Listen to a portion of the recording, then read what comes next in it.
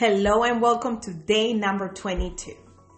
We continue to talk about being active, being fit as a way of protecting ourselves against any crazy illnesses that we don't want to deal with, such as heart disease, hypertension, strokes, diabetes, colon cancers, and maybe other cancers, and even depression. If we exercise, that will create an enormous impact on the quality of our lives. And the key to succeed on that is to stay consistent.